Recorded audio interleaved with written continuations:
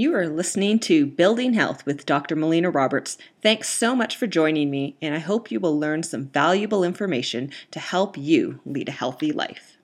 So I want to talk about the 3 reasons that introducing cereal as a first food is not the best thing you could be doing for your child.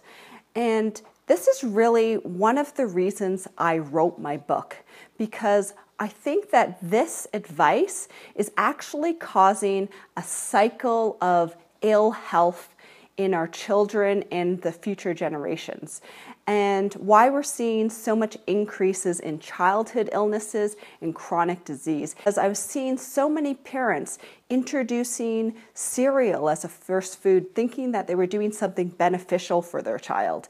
And the truth is that it's actually one of the most problematic foods we could be introducing to our children. And it's one of those things where it's really tough for me to understand, because this recommendation it's not based on science, it's not based on tradition, and so it's hard for me to understand why we're continuing to give this advice out. So the 3 reasons that introducing cereal is not the best thing we could be doing for our children, is not the best first food, is 1, that cereals are pretty much a man-made food. They're a processed food that's been stripped of its nutrients and has very little nutritional value to ourselves, to our babies. And so it's really not an ideal first food. The second reason that cereals are not an ideal food for us to be introducing to our babies is that cereals are grains, and our bodies are actually not able to effectively break down grains at 6 months of age. So in order for our bodies to be able to break down grains, we need to be releasing an enzyme from our pancreas called amylase. And our pancreas actually doesn't reach full maturation till around 25 months, which is close to 2 years of age. So because that pancreas is not fully developed, we are not able to effectively break down any sort of grains until around 2 years of age.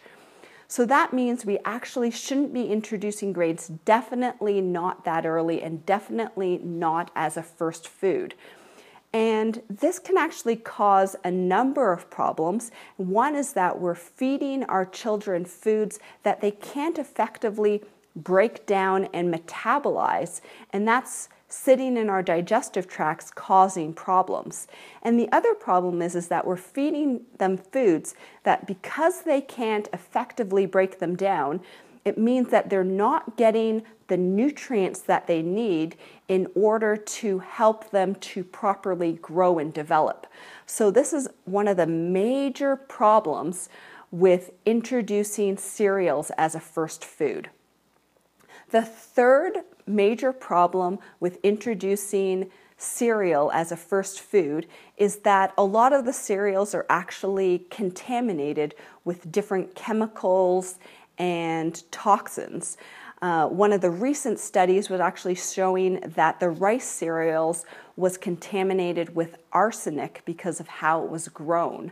So we need to be really careful with the foods that we introduce to our kids, because we want to make sure that we decrease that toxic load in their body, because their systems just can't handle a high toxic load.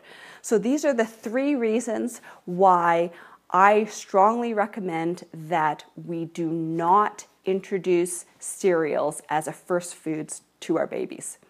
Thank you so much for watching. I hope you enjoyed this. I really hope that you will share this with your friends and family and help spread the word. Please press the like button, make a comment below, and until next time, continue to learn, grow, and build health.